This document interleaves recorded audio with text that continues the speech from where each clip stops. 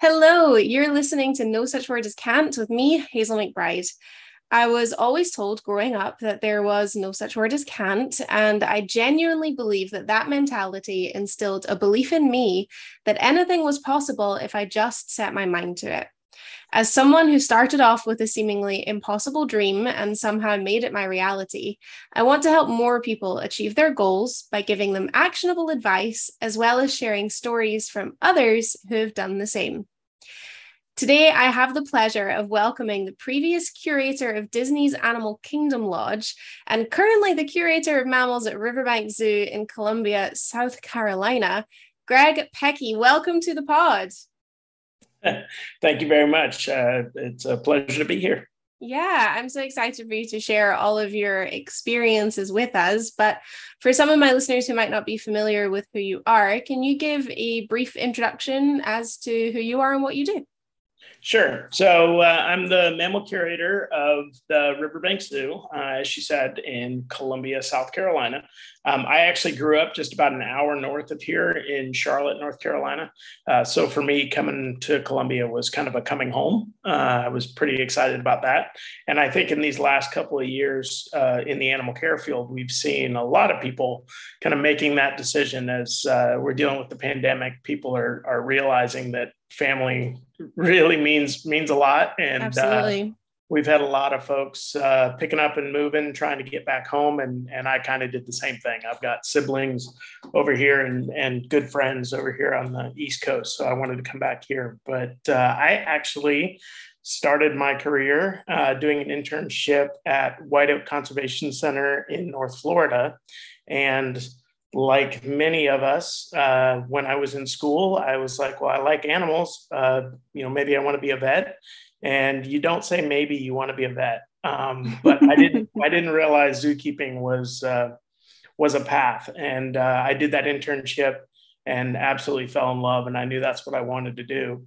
But even before that, just to share, I was on a spring break trip with a couple of buddies of mine and my dad, and we went down to Florida to watch the spring training baseball. And one of the days, my dad was like, "What do you want to do? We're in Central Florida." I said, "I want to go to SeaWorld." And As you do. as you do. And it was sitting in the stands and watching the trainers interacting with the dolphins that I said, I've got to do that. I need to work with animals. And so that's where the passion started. But that internship turned into a full-time job. And then I was a keeper at the Fort Worth Zoo in Texas for a little bit. Went out to Disney back in '98, started as an animal keeper over at the Animal Kingdom Park. And then with the opening of Animal Kingdom Lodge, being just off the property from Animal Kingdom, I was excited to work host stock and birds in a big mixed species savanna setting. And I was real excited about that. So I went over there as a keeper and worked into the supervisor role, eventually curator. And after 17 some years there, I said, let's see what else is out there. And stops at Nashville Zoo, Henry Vilas Zoo up in Madison, Wisconsin for a little bit.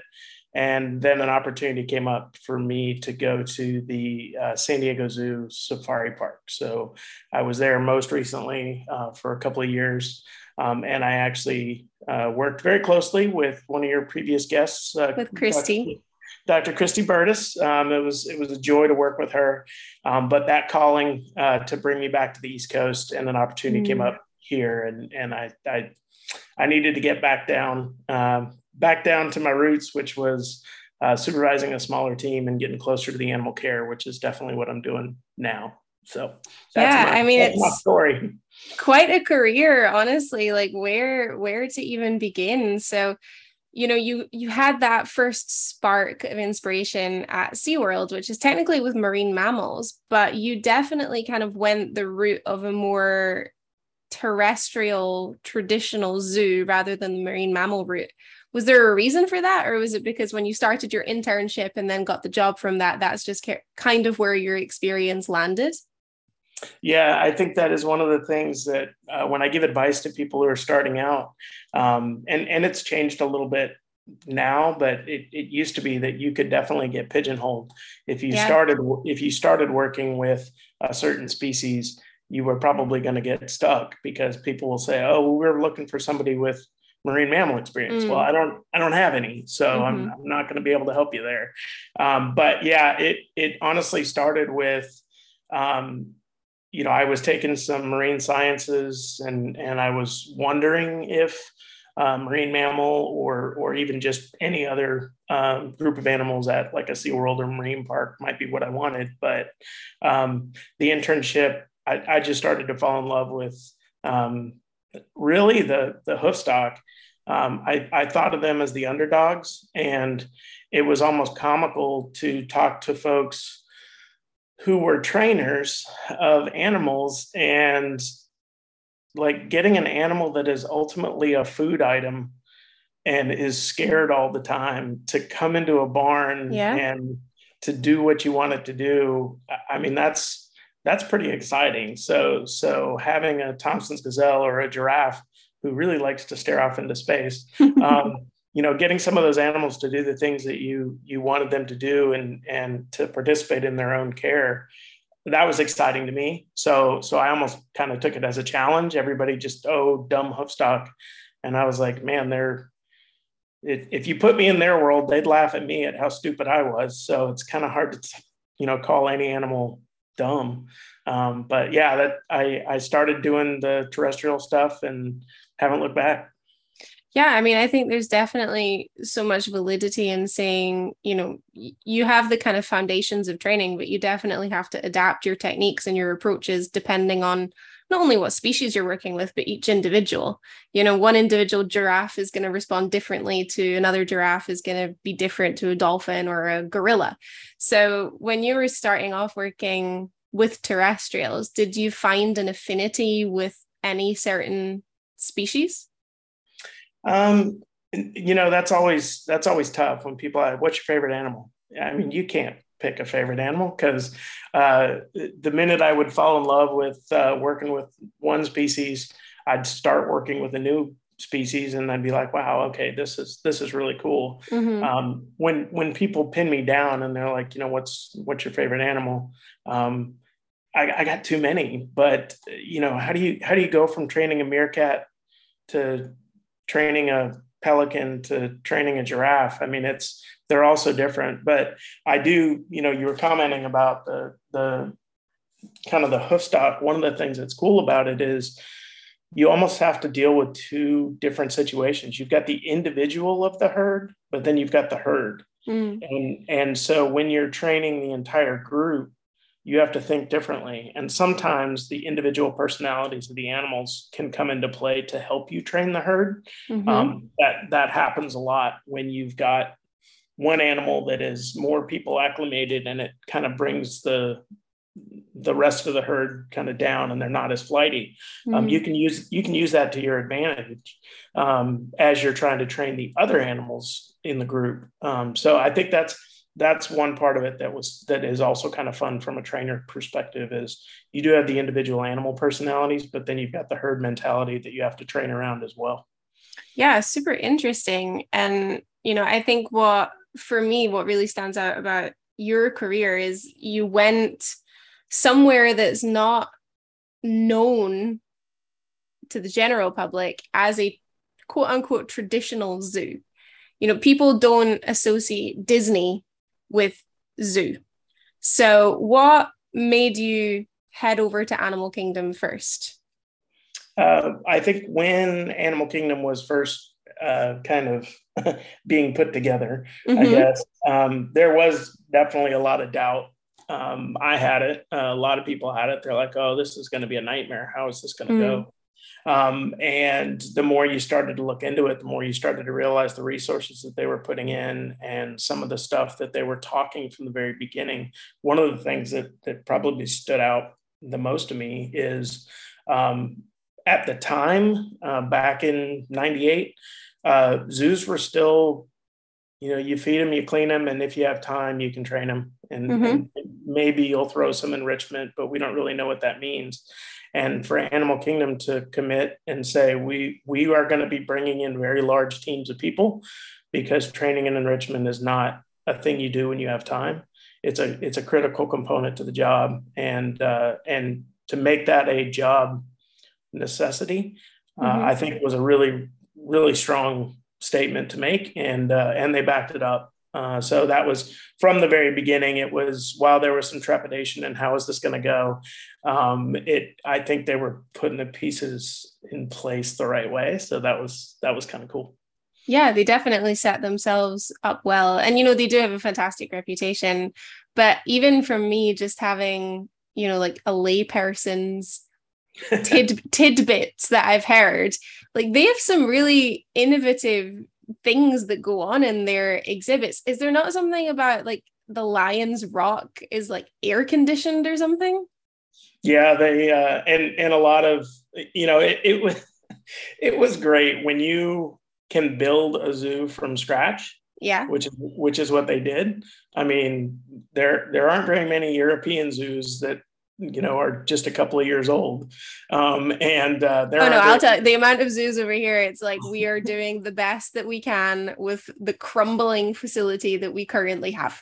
100, 200 years old. I mean, it's crazy. And most of the zoos here in the States, it's the same thing. So for Animal Kingdom to build from scratch and to bring folks from so many different zoos into it, we had the ability to say, man, if you're going to build this, please make the drains bigger. If you're going to build this, please make sure that the floor slopes the right way. I was just about to say, please make sure the floor slopes towards the drain. Like, you think that would be common sense. No, and the reality is we've got just as many, when I was there, we had just as many frustrations with drains not working. And we're like, how do you do that? How do you do that? No, we don't get it. Every zookeeper, everything that any zookeeper has complained about or been frustrated with, it happens at Disney too. It happens at San Diego. It happens everywhere. Nobody's got it right. There is no perfect facility from a structural standpoint as well as from a managerial standpoint. I mean, really. Even down to a hose that won't roll up properly. Crazy. We're all fighting different battles. I'm about to order a bunch more hoses when I go back to the office, because I was like, all right, I'm buying 3 of them. I need 3 of you to test them out, and we're picking the best one, and I'm going to buy a bunch of them. We'll see how long they last. People think it's such a glamorous job. Was it different working as a zookeeper for Disney as it is working for any other zoo? Yeah, I think one of the big things, we had a lot of turnover in those first year or two, mainly because there were so many folks that came to Disney with the idea of, oh, cool, I'll go work for Disney. And I don't know what they were thinking, but I don't know if you're familiar with Disney, there is a very, very strong guest component. And so the interaction with the guests, I think, scared a lot of zookeepers. Oh, okay. And it was like, wait a minute, like, why did you not think that that's what you were going to be doing? And I realize a lot of us animal people, we're not people. That's why we work with animals. But for me, the absolute strongest thing that came out of my time at Disney is the realization that zookeepers are the most impactful people, really, when it comes to connecting people to animals. Yeah. It's the interaction with the zookeeper that does it. It's not just seeing the animal. It's seeing the animal, but seeing the keeper down there interacting and having a relationship with those animals. And so being a keeper at Disney, knowing that was going to be a huge passion for the company, it was an easy fit for me, just because I love talking to people about how awesome the animals were. And quite honestly, that's one of the reasons why I wanted to go to the Animal Kingdom Lodge, because that's a hotel. People are done with all their running around at the park, the craziness. At Animal Kingdom, you might be able to talk to somebody for 45 seconds, but they got to go run into the next thing. Whereas at Animal Kingdom, they're done running, and you could see, I mean, I've got folks that invited me to dinner. They were like, you got to sit down with us. And that's actually how we started the lunch with animal programs, or dine with animal specialists. I don't remember what they call it now, but it was a lunch literally with a member of my team. And they sat there, they had lunch, multi-course lunch meal with people, and talked about zookeeping and what we did at the lodge. And Where can I get a job like that? I want to be paid to talk about animals and eat. That sounds fantastic. There was a little bit of resistance from the team when we were first creating it, but then after they had a few lunches, they were like, all right, this isn't so bad. So I love that. There's definitely certain people who are very well suited to being front of house and working with guests and having that liaison between the people and the animals. And yes, there are definitely others who prefer to be just with the animals. Me personally, I think I'm somewhere in the middle. If you put me too much in front of the people, I'm about to have a breakdown. And if you put me squirreled away just with the animals, I need some human interaction. So was that what really prompted you to go for the job at Animal Kingdom Lodge? Was that guest-based interaction? It wasn't the primary reason. The main reason really had more to do with the people, the folks that I knew who were going to be working there, and kind of starting it up. I wanted to be a part of that starting team and working with those folks. So really, it was being a member of the opening team, being one of the first zookeepers that was brought on board when it was still under construction. And I remember us going to pick up the very first animals. So it was the ground up mentality that I really wanted. But it wasn't until after I got there that I had the realization of, these hotel people, they just want to chill. And so it became an extra benefit that was noticed after the fact. So the lodge and Animal Kingdom itself, because I perhaps wrongly was under the impression that they shared animals. Yeah, a lot of people didn't realize that it's two completely separate facilities. The hotel itself, for me to drive from where our barn offices were over to Animal Kingdom, like where the vet hospital was, would be a couple of kilometers. So it's completely separate. We had our own group of just over 200 mammals and birds in about 33 acres of savanna. Amazing. So what, like, for guests that come to obviously I know what Animal Kingdom Lodge is, and I'm sure a lot of people that are listening to this podcast also know what it is. What does staying at Animal Kingdom Lodge as a guest look like? Like, what is available to you with the animals? So one of my favorite stories, now you got to understand, we're all animal people. We're all zoo people. Yeah. We can't afford to stay at Animal Kingdom Lodge. I would bankrupt myself. Yeah, it's ridiculously expensive. But the beauty of Animal Kingdom Lodge is you don't need a ticket. So you can go there for lunch, you can go there for dinner, and you can walk around and you can see the animals and you can enjoy the hotel just by going and walking around. I mean, that's one of the things I always told my friends. It's like, just go for lunch, like go see it.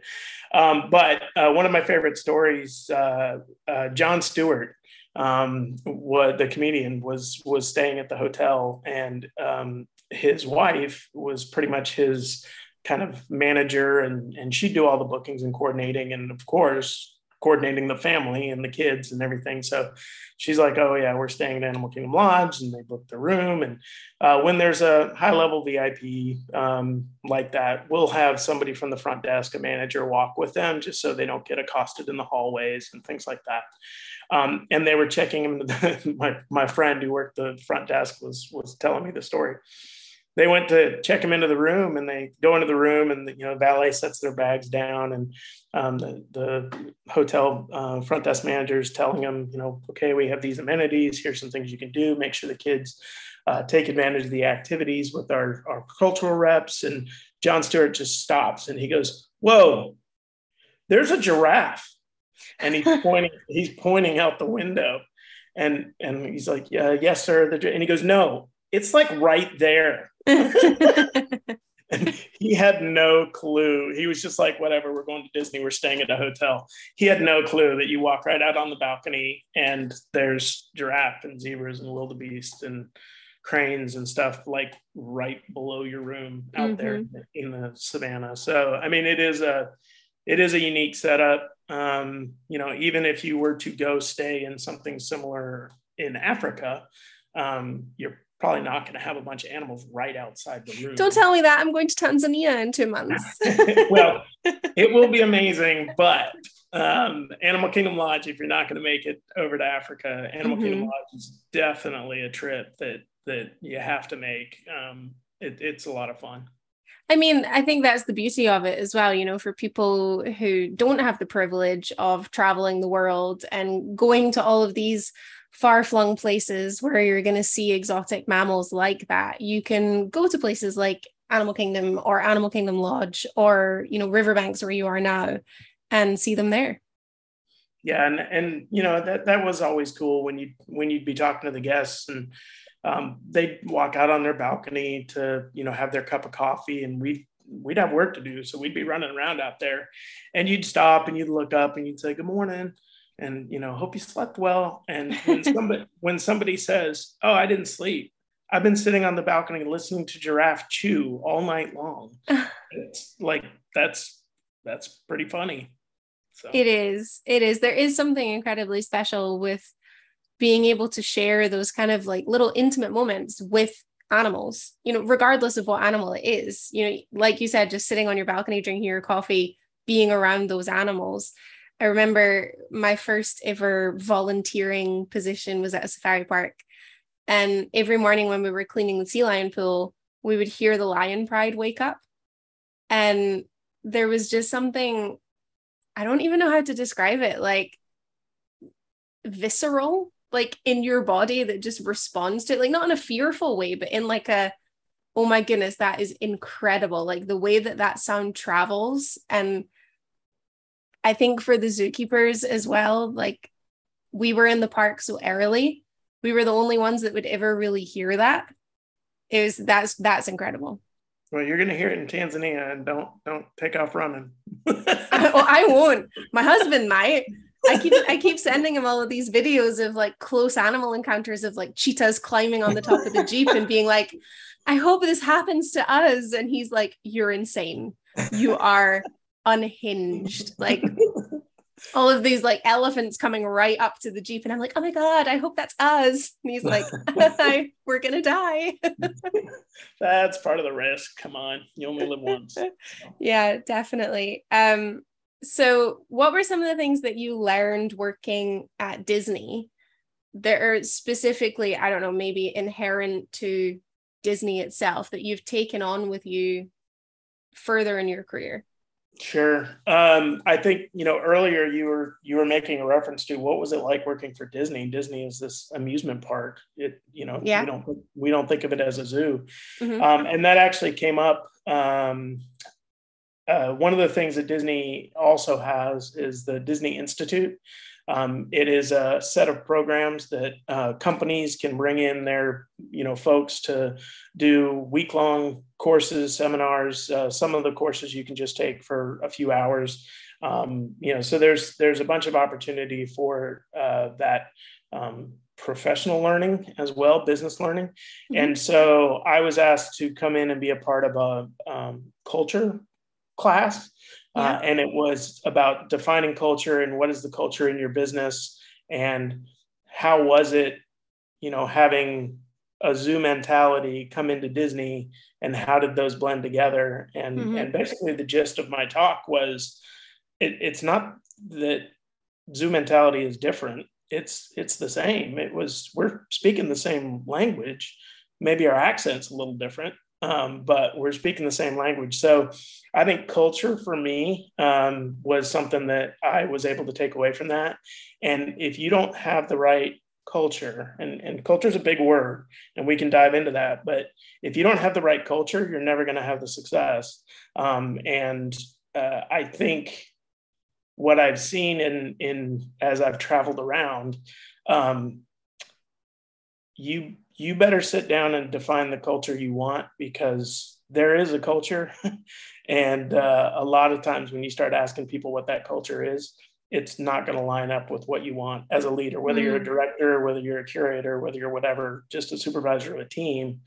You got to try to get on the same page with what do we want our culture to be? We you know, one of the things I talk about that I get frustrated with, there's too many situations where work environments, especially in zoos, where there's not a culture of trust.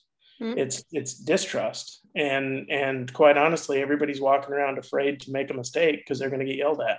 Mm-hmm. That's a terrible culture to live in. So it's one of the things we talked about. And I talked about, I've only been here 9 months, and it was one of the very first things in my first month. I said, okay, we have to create a culture where you will be allowed to make a mistake. I'm going to hold you accountable. Absolutely. Yeah. There should be accountability, but not, one mistake. It's a mistake. 2 mistakes. Hey, it's a mistake. Let's work through it. And I think in many places that I have worked, that hasn't always been the culture. And that, quite honestly, it sucks. Why do you think that is?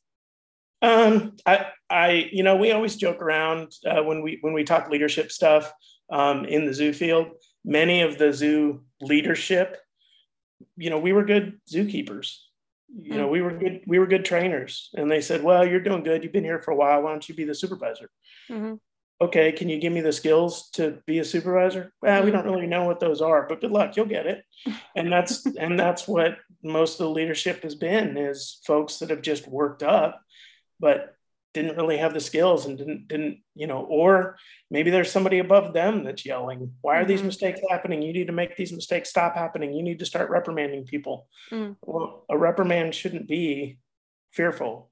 It should be accountability. And so I've spent a lot of time working on leadership development, people development, servant leadership stuff is definitely, I'm very heavily involved in that. And, I've been keeper, supervisor, curator, general curator, mammal curator. I've been up the ladder. I've been down the ladder. And honestly, I've made my leadership style because I want to be the leader I never had. So that's where a lot of it comes from. Yeah, I love that. I think a lot of us are out there trying to foster better work environments than what we ourselves were subjected to. And I think you can be one of 2 people. You can either be the person who works to improve it, or you can be the person who's sitting there saying, well, I had to go through it, so you will too. What are some of the things that you've learned that help foster a trusting and a good work environment? Probably the biggest thing is just listen. I think I've scared my team in the various places I've worked, because after I get in and get situated, and I just did it a couple months ago, I just said, hey team, I'm approaching my 6-month mark. I'm going to send you a survey, just a series of questions, 1 page. You can print it out, fill it out, put it in my mailbox. I'll put an envelope in there. You don't have to put your name on it. I just want to know how I'm doing. What are the things that I'm doing well? What are the things I need to work on? I ask questions like, is there a particular part of your day that you would like for me to come see so I can understand more of what you go through? And one of the questions was, is there something here that really frustrates you that you want me to be aware of? And the beauty of it is 25 people, I think I got 20 responses, and not a single one of them didn't have their name on it. Good.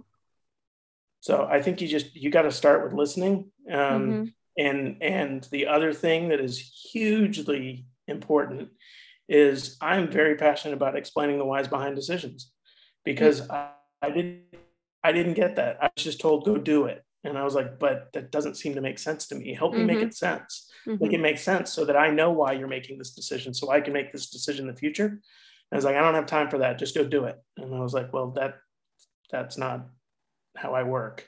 So explaining the whys behind decisions, and then listening, and then being honest. I mean, there are definitely times where it's like, hey, I don't like it either, but this is a direction we have to go.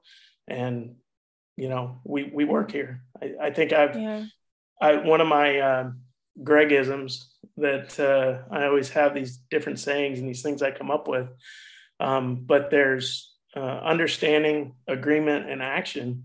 And I want you to understand where we're coming from, where I'm coming from.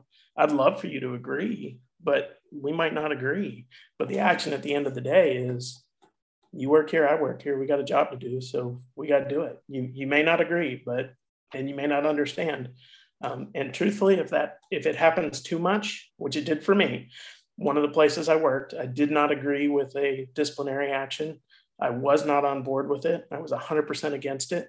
And when that person got terminated, I actually gave my notice, because I was like, I've seen that happen before too. I was like, I'm not doing it. I can't. How can I go back to my team with a straight face and say that I'm going to protect them when I can't? And I was like, that's not an environment for me. And I mean, there's other reasons to get an ulcer, and that ain't it. That ain't the reason. That's not the hill you're willing to die on. No, and you heard me. I've bounced around. I've worked in a lot of places, and there's a lot of reasons for that. Some of them have been fun reasons. Some of them have been, things haven't been great.